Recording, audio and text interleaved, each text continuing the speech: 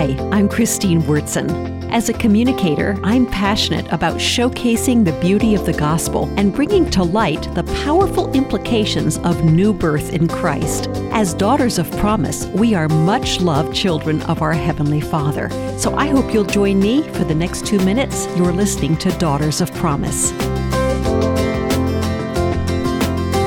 We hear this scripture quoted at almost every wedding. Therefore, a man shall leave his father and his mother and hold fast to his wife. To pledge myself completely to another is to forsake former allegiances. I vow to make my spouse's welfare my first priority after my relationship to God. Parents of newlyweds will feel the shift.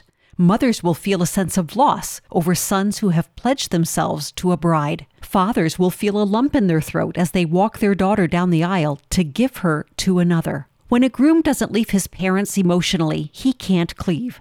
When he's consumed with bowing to his parents' wishes and feels the pressure of them breathing down his neck, he will be too intimidated to take a stand. Feeling threatened, she will ask him to choose in 1,000 different ways, and if he is not strong enough to know God's ways in his new marriage, he will cause his wife to feel he can't be trusted with her heart. When a wife can't leave home, she can't cleave either. Her security still rests with father or mother, and pleasing them takes priority over her husband's wishes.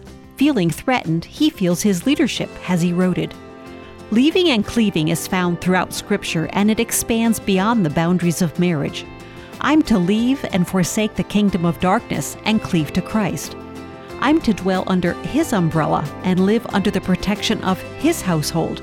For Daughters of Promise, I'm Christine Wurtson.